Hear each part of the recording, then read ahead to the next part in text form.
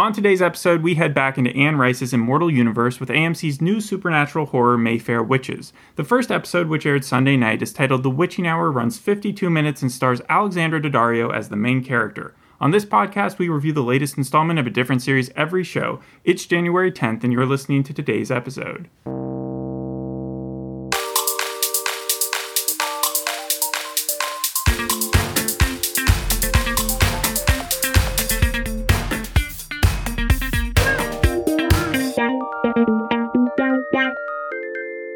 To get this out of the way, just like with Anne Rice's Vampire Chronicles when we did the pilot to Interview with a Vampire, neither of us have read the books that this show is based on, the Lives of the Mayfair Witches trilogy series. So we're not going to give any spoilers away, that's a good thing, but also anybody who has strong feelings about how the characters are represented, like I did when we did the Will Trent podcast and I had just read the book, we're not going to be judging based on any of the book stuff. We'll just be basing it off whether or not this made good television. I'm surprised to hear that Interview with a Vampire takes place in the same universe as this because they just feel like completely different shows. There are similar themes, but when it comes to either the tone or even the characters, it seems like one kind of goes to the maximum extent. Interview with a Vampire just being completely violent, while Mayfair Witches, and this isn't necessarily a bad thing, but it seems to be kind of tame. I agree with you. These feel like very separate shows. Interview with a Vampire probably wouldn't even have made my comparison list if not for the fact that Anne Rice also wrote it.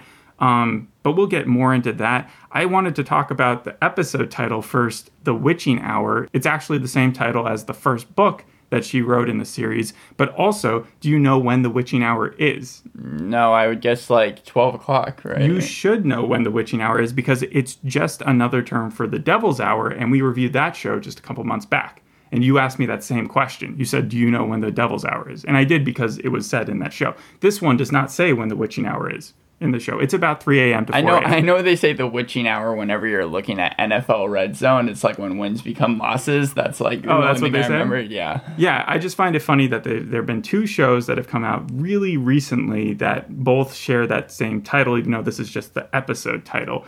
The expectation that you come into with this is to compare it to, like I said, Interview with a Vampire, but the majority of the episode here faces on the present, while that show, the majority of it was in the past.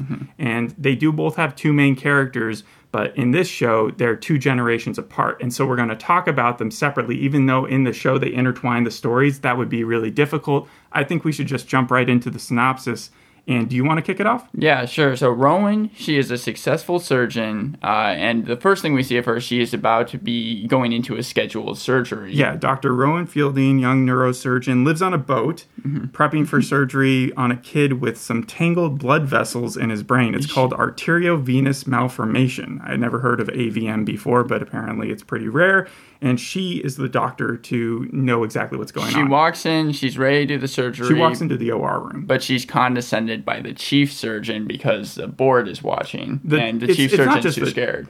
Is it the chief surgeon or the chief of medicine? I think it's the chief of medicine, and it's her boss for sure, Dr. Keck. And he's decided to instead do the performance of the surgery in front of the entire board. But like, he's plainly driven by ego here, right? Like, what is the thing that's driving him? Oh no, it was ego. It was absolutely right? He was very condescending to pride. Whatever you want. It reminded me a little bit of Dr. Death because it was like, are you going to kill this kid right now because of your stupid pride? It also reminded me of Dick Van Dyke's run on Scrubs when he came in there. and he chose to do the more dangerous surgery or something, right? He was old in his ways and he hadn't been keeping up with it. And so by the end of the episode, they were asking him to retire. But this guy, yeah, he clearly doesn't seem like he's up to the task. However, I have to knock the show. This is the first knock that I have on it. Rowan calls out not her colleague as a doctor, but the main leader of the hospital in front of everyone. I know she's whispering, but everyone in the observation room is very important. You've got the board,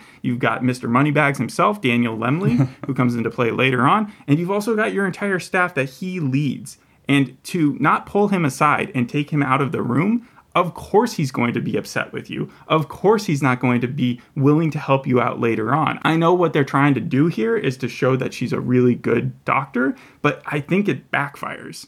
I mean, like you're saying that this won't actually take place in a real... No, I'm saying if it did take place, that doctor, the chief of medicine, would have a right to be really upset with being shown up by a younger colleague. Right. Like, I just don't think that would I don't think it was an effective way of showing Rowan to be that smart. You know? I can understand that. She walks out after the surgery because they are able to actually save the kid. Yeah, they do save the kid. But she sees her mother, Elena, her adoptive mother, Elena, and apparently her cancer has returned. Yes, her cancer she's relapsed and her cancer's returned. The silver lining, though, is that the Daniel Lemley guy, the Mr. Moneybags, I called him, is running a stem cell trial that Rowan thinks that Elena would be great for, right? A great candidate. But the problem is she works for the hospital, and Rowan thinks that she needs to go work for Daniel Lemley in order for him to allow her mom onto the trial. So what does she do? She does what every concerned kid would do for their parents. She goes to her boss, the same guy who she just made a fool of in the operating room, asks for his help, and when he says no, she murders him. Artery is ruptured, and we see it up close and personal. Yep, Keck is dead. we see him like burrow into his brain. What did you think of that like House layover? Because it was almost like the intro of House. They did it more than just once in this episode, and it was just very odd to see. But like don't you remember in House when they would like go into diagnose an issue, and then you would see them go into the body and like go through the veins and stuff? And I didn't watch that much House. Okay, I thought it was just a callback to that. But yeah, no, when Keck died, then we go into the intro, and automatically I was like, okay, this is obviously making me curious. Because this is something. What did you think of the intro? The intro itself? Yes, because it was like wallpaper degrading, right? Yeah, basically. It reminded me of Haunting at Hill House. In fact, you have Annabeth Gish in this show from Haunting at Hill House. Well, who does she play? In Haunting at Hill House? No, in this. Deirdre, the older. Deirdre. Yeah, the older. I'm not gonna be able to say the name. Okay. But yeah, no, I liked it, and so I was really wanting to see where the story was going to go after that. Mm-hmm. But we're going to continue on Rowan's storyline right, for now, yes. and then we'll jump to Deirdre's. The second knock that I have for this show is that Rowan in the next scene is at her mom's chemo, and Elena is trying to convince Rowan that she couldn't have given Dr. Keck an aneurysm, right? As if it just happened. Her mom was just diagnosed in the last scene. Suddenly, she's having chemo now? Yeah, it was very fast. That is one knock I had against the show as well. Would have happened weeks earlier. It takes weeks to schedule this stuff and to actually have your treatment underway. I like the future storyline more than the past storyline, but the future storyline, one of my biggest problems just with the show overall was how fast that future storyline, the mom went from diagnosis to chemo to, by the end, she's dead. Yes. And it felt like Rowan's story arc, or like her conversations had trailed a couple days worth of conversation. So that part kind of jarred me. The other thing is that Rowan is definitely like figuring out that this has to do with her genetics. And so she wants to know what's happening to her. She wants to find out who her birth parents is, and because she knows she's adopted. But Elena is pushing back, saying it was a closed adoption, and if she wants to learn anything, she should take a 23andMe, which I think she should, because how cool would it be if she took a 23andMe and all of it was just Salem, Salem, Salem, Salem? I actually like this scene because, at first I was like, oh no, like Elena is going to be like, you didn't cause this, and it's going to take forever for her to realize that she actually did. But the second that Rowan leaves, that's when Elena gets on the phone and like holds this weird agency and is like, I think my daughter might have killed someone. And I'm like, oh, okay, she's in on it. So it kind of like flipped my expectations. She calls Mad Eye Moody. Like, the lady has that crazy eye, and it's New Orleans that she's calling, and she finds out that the agent in charge of her daughter's case, because she already knows that her daughter is a witch, is Cyprian Grieve. And we don't actually get to see him until a later scene, but when we do get a sense of who he is, he can see spirits and stuff by touching things. Like, he can see the past and spirits, and he also is going to be responsible for Rowan's case if anything happens to Elena. If we can just like go to that scene really fast, the CGI for it looked awful. It looked terrible. You mean when he touched the fence? Yes, yeah, and he's like able to see the past or whatever. He's able to see Deirdre almost jumping out the window, and then Lasher like stopping her or something. And also, I'm sure he's going to be in the series a lot more, but it felt like they just threw that scene in there to be like, yes, he's a character that you should know right now. I did not like the scene. I got a couple scenes like that. Like, we skipped over the one where after the surgery, Rowan talks to one of her colleagues and gives her like a pep talk, and then later on when she has like a one night stand with the bar, like, it felt like those were superfluous. Yes, but they also felt like they didn't. It made the storyline kind of irrelevant. Maybe they were part of the book and it needed to be said, or maybe it was set up for later on, but they don't actually have anything to do with the main story. Yes. So Rowan ends up heading off to work at Ravinia Research with Daniel Lemley, And how would you describe Daniel? He seems like the bad guy in a Marvel movie. Yeah, he's pretentious, he's showboaty. He gives a speech at the beginning to some donors about finding the cure for aging. That's very evil Marvel movie. Yeah. But it's also like Let the Right One In. Remember, they had a drug company that was working there. Also Avatar, because remember, they were also seeking to keep life alive. A lot of different mixes. It seemed like at first, at least to me, he was going to be kind of a cool character, but as the scene progresses, it's like, no, this guy is a straight up antagonist. When did that, there was a specific moment where I was just like, yes, there's no redeeming this character. Well, there was two moments for me. One is when he just decides to piss in front of her. Yes, but not just that. He then turns to her. He's in his office, and he just doesn't close the door to his bathroom. But then he doesn't wash his hands. And then he hands her a tablet, and it's like, she's a doctor, and it's just so gross. And so, yeah, as soon as he did that, I was like, okay, he's definitely a villain. Well, yeah, and then very shortly after that, he says to her, pick a name off of these 30 people that, he doesn't say this part, but that were going to be for the stem cell trial research. He does say that part, but he also makes it very clear that he's going to hire her. But the stipulation is that if she wants her mom to get in this trial, then she's going to have to kick off someone who's previously been admitted into it. And Rowan feels really guarded. She does what any reasonable person would do. She tells him to fuck off. She calls him a small little man for using the urinal in front of her, and then not washing his hands. And then she kills him. Like everyone else would do. She didn't mean to kill him. She did, though. That time she said she did, because she runs off to her mom afterwards, and she's like, at this point, she's like full-blown Star Wars complex, because she's, who am I? Where am I from? Am I good or evil? And once again, Elena is just like, she's at this point homebound. Like, you can see her condition get worse and worse and worse throughout the episode. Yeah, I mean, she tells her daughter, stop doing this. Like, I don't You're want wasting you to my go. final days with nonsense, basically. Yeah, it's pretty mean. But then she dies. And that's kind of the end of that whole storyline. Her storyline. We can jump over to Deirdre's now. And this takes place, we learn, in the past. Also, it was pretty obvious because they didn't have cell phones. And at this point, you can kind of gauge when a show is trying to do something like this. She lives with her terrible aunts in this, very mystic mansion. But she's not like Cinderella, though. She's not living with, her aunts aren't just beating her or anything. They're just very strict. They're very sheltered and overbearing, maybe. And she continually sees a man named Lasher. I like Lasher. I think Lasher's a cool character. Do you now? I mean, he's obviously the villain. Yes, he's supposed a villain. To be I'm not guy. saying that he's someone I'd actually want to meet. I'm saying that the actor who plays him I thought was good. He's from American Hustle, so you may have seen him in that. Maybe. But yeah, the twist is that we know that Deirdre is a witch because she's part of the Mayfair family. But the Mayfairs are pretty close with Father Duffy, so they're into the religious thing. So I'm not sure how that works. Lasher is there. He hangs out sort of like an imaginary friend who isn't so imaginary. He's kind of like the devil on her shoulder, and he convinces Deirdre when she's on one of these days that she's kind of bored, that she should go to a party, at Uncle Cortland's one night. And I have to say, Uncle Cortland, he's obviously supposed to be crazy. He reminded me of Mehmet Oz. He looked almost like he reminded me Discount Mehmet Oz. Oh yeah, no, I can see what you're saying, Harry Hamlin or whatever. The other person that he reminded me of was George Hodel when they showed him in I Am the Night. That was that movie that was that show with Chris Pine about the murders.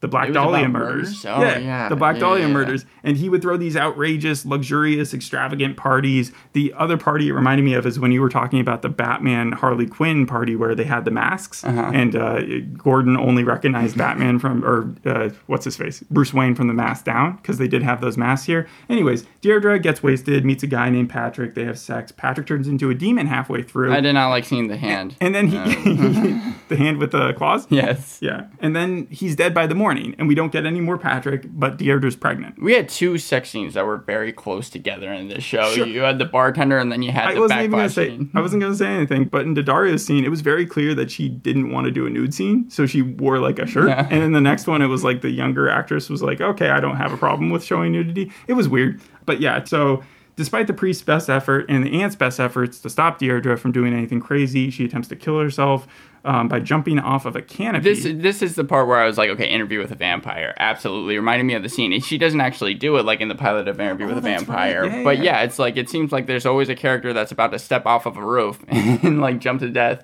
for the good of something. And then Lasher uses his powers to kind of push her back and says, you should marry me instead. You take this necklace and I will be bound to you and you will be bound to me. and then she takes the necklace, puts it on, and then he calls her witch. She goes into labor, and then the aunt, though... Well, not only that, we also see him, like, transform into, like, venomous creatures when she takes off the necklace, because he's, like, showing her true form, or whatever. He's definitely shown that he is a demon.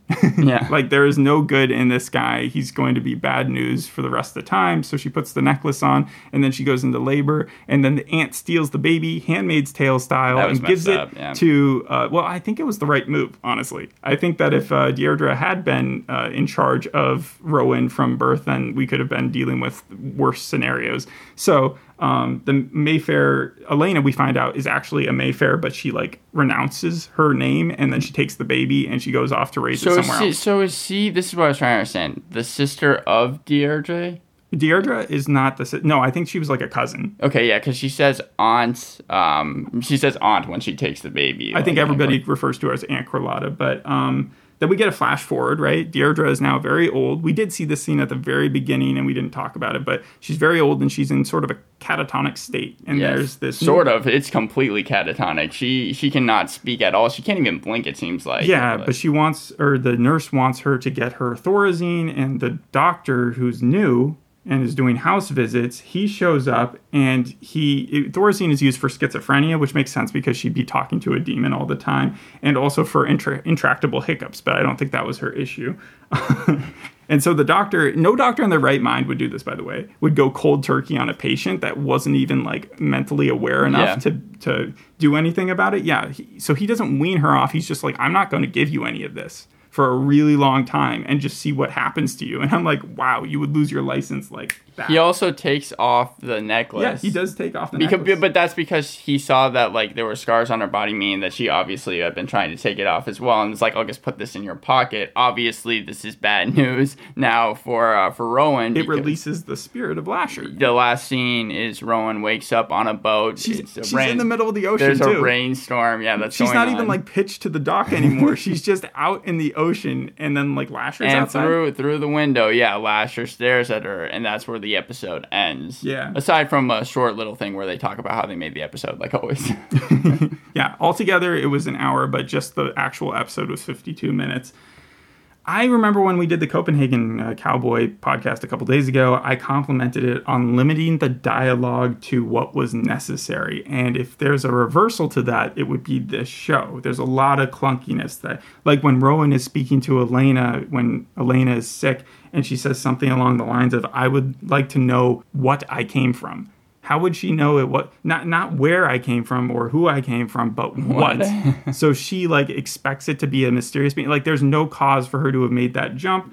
And then the bartender scene, when she starts going off about true love, like, he's like, I want to find someone to be with, you know? And she's like, I can understand that. I know about fantasizing true love. My shadow when I was a kid was a dude I used to flirt with. And the bartender then responded with, oh, you get it then. And it was like, he didn't even have any follow-up questions to that. That was really weird. Also, Lasher, the way he speaks, I know you said you liked his character, but... Well, it's olden times. He was like Malcolm in the Middle, the friend that Malcolm in the Middle had, because this is how he delivered his lines. I wrote it down at one point. He was like, I will show you who I really am. And if you're strong enough to face this, I will be yours entirely. Yours to command. Like, he would take these giant pauses in between every single sentiment that he would say, and they would usually just be very repetitive, and I found it very funny. Despite your examples, I actually didn't, that never occurred to me really at all, but I understand what you're saying. I was like, get to the point, Mr. Demon Dude. My comparisons for the show, I'll say really fast, are X-Files, particularly, I think, season 10 or whenever they came back, because much like Rowan, in, like, one of the episodes, Kumail Nanjiani plays a character of, like, or there's some type of alien that can't control when he turns into an alien, and her, like, killing people but not, like, meaning to. That kind of reminded me of that. And that's definitely the overarching theme of the entire season, is whether or not she's going to be able to control, whether or not she's good or evil. Yeah, and then also you have American Horror Story. I think that's kind of obvious just tone-wise, and then, like, any vampire show, I just pick Hemlock Grove, but you can choose anything. But they're not vampires. Just Lasher might be sort of ish. He kind of has powers like a vampire, but he's everybody else is not. They do mention Mayfair Witches in the interview with the vampire episode that we watched. But the comparisons I have to add on to yours are Hellstrom. That was like a demon show we did a really long time ago. And then a little bit like 10% Dangerous Liaisons. It's definitely not as bad as that show, but there's like 10% quality of word choice and dialogue in that. The other thing is The Devil's Hour. I'll bring it back to that because ironically, they have a similar familial lineage thing. Remember, the mom was nearly catatonic in that as well. Yeah. And we saw a backflash to her where there were like strange superpowers going on. And I think the Devil's Hour lady, her power was more along the lines of touching things and like Cyprian's here, where he touches something and he can see the past. Other than that, though, this didn't really feel like too much of a pilot to me. Like, they did introduce some characters, but altogether, the world wasn't really built, and it was, I don't know. It just didn't feel the same as, like, normal pilots did. I enjoyed the first 30 minutes because I felt like the story was going somewhere, but, like, I could kind of see where the story was going, which is why, like, the last 20 or 30 minutes I felt were, like, really slow. And also, I mean, I like the acting and everything, but the acting and cinematography isn't going to be able to save a show if the story just isn't that good. That's why overall... I didn't even find the cinematography that great, but did you find that it was modernized too much, or just enough with the mentions of, like, Uber and Minecraft? Clearly those weren't a part of the original story. Yeah, I mean, I didn't pay attention to modernization. I saw that this took place in Louisiana as well, so not only the same universe, but also the same place as Interview with a Vampire, sure. New Orleans. But the half of the storyline did. Yes. The other half did not. Yes. Overall, I just give the episode a 5. I mean, it has potential, but I don't think I'm going to watch the rest of it, and it definitely didn't grip me in the ways that, like, Interview with a Vampire did. I was also going to give it a 5. If it was a little bit better, it may have passed, but I don't think I can recommend it. Doctor Strange, did it remind you of that at all because of how he got his powers? Or how she got her powers? Actually, I was going to say the beginning scene of Doctor Strange and like her coming into the OR room in the beginning scene looks similar, but I didn't think about the powers in that way. All right. Michelle Ashford and Esther Spalding, those are the show creators. They also wrote the first episode. They're the ones in charge. And overall, it's gotten mixed reviews, some good, some bad, mostly mediocre. Does it have an IMDb or a Rotten Tomatoes score? Yeah, I mean, like, as far as Rotten Tomatoes, it's pretty low, but with IMDb, I think it's like 6.8 right now. Okay. Yeah. I don't know if it'll get another season, but AMC has been canceling a lot of shows of late. I know that. So it would have to do something pretty impressive by the end of this 8 episodes to, I think, be worthy of that. Yeah. And to gain the audience attention. I think that'll do it. Thanks for listening. We'll see you on the next episode. Hope you enjoyed this one. Bye. Bye.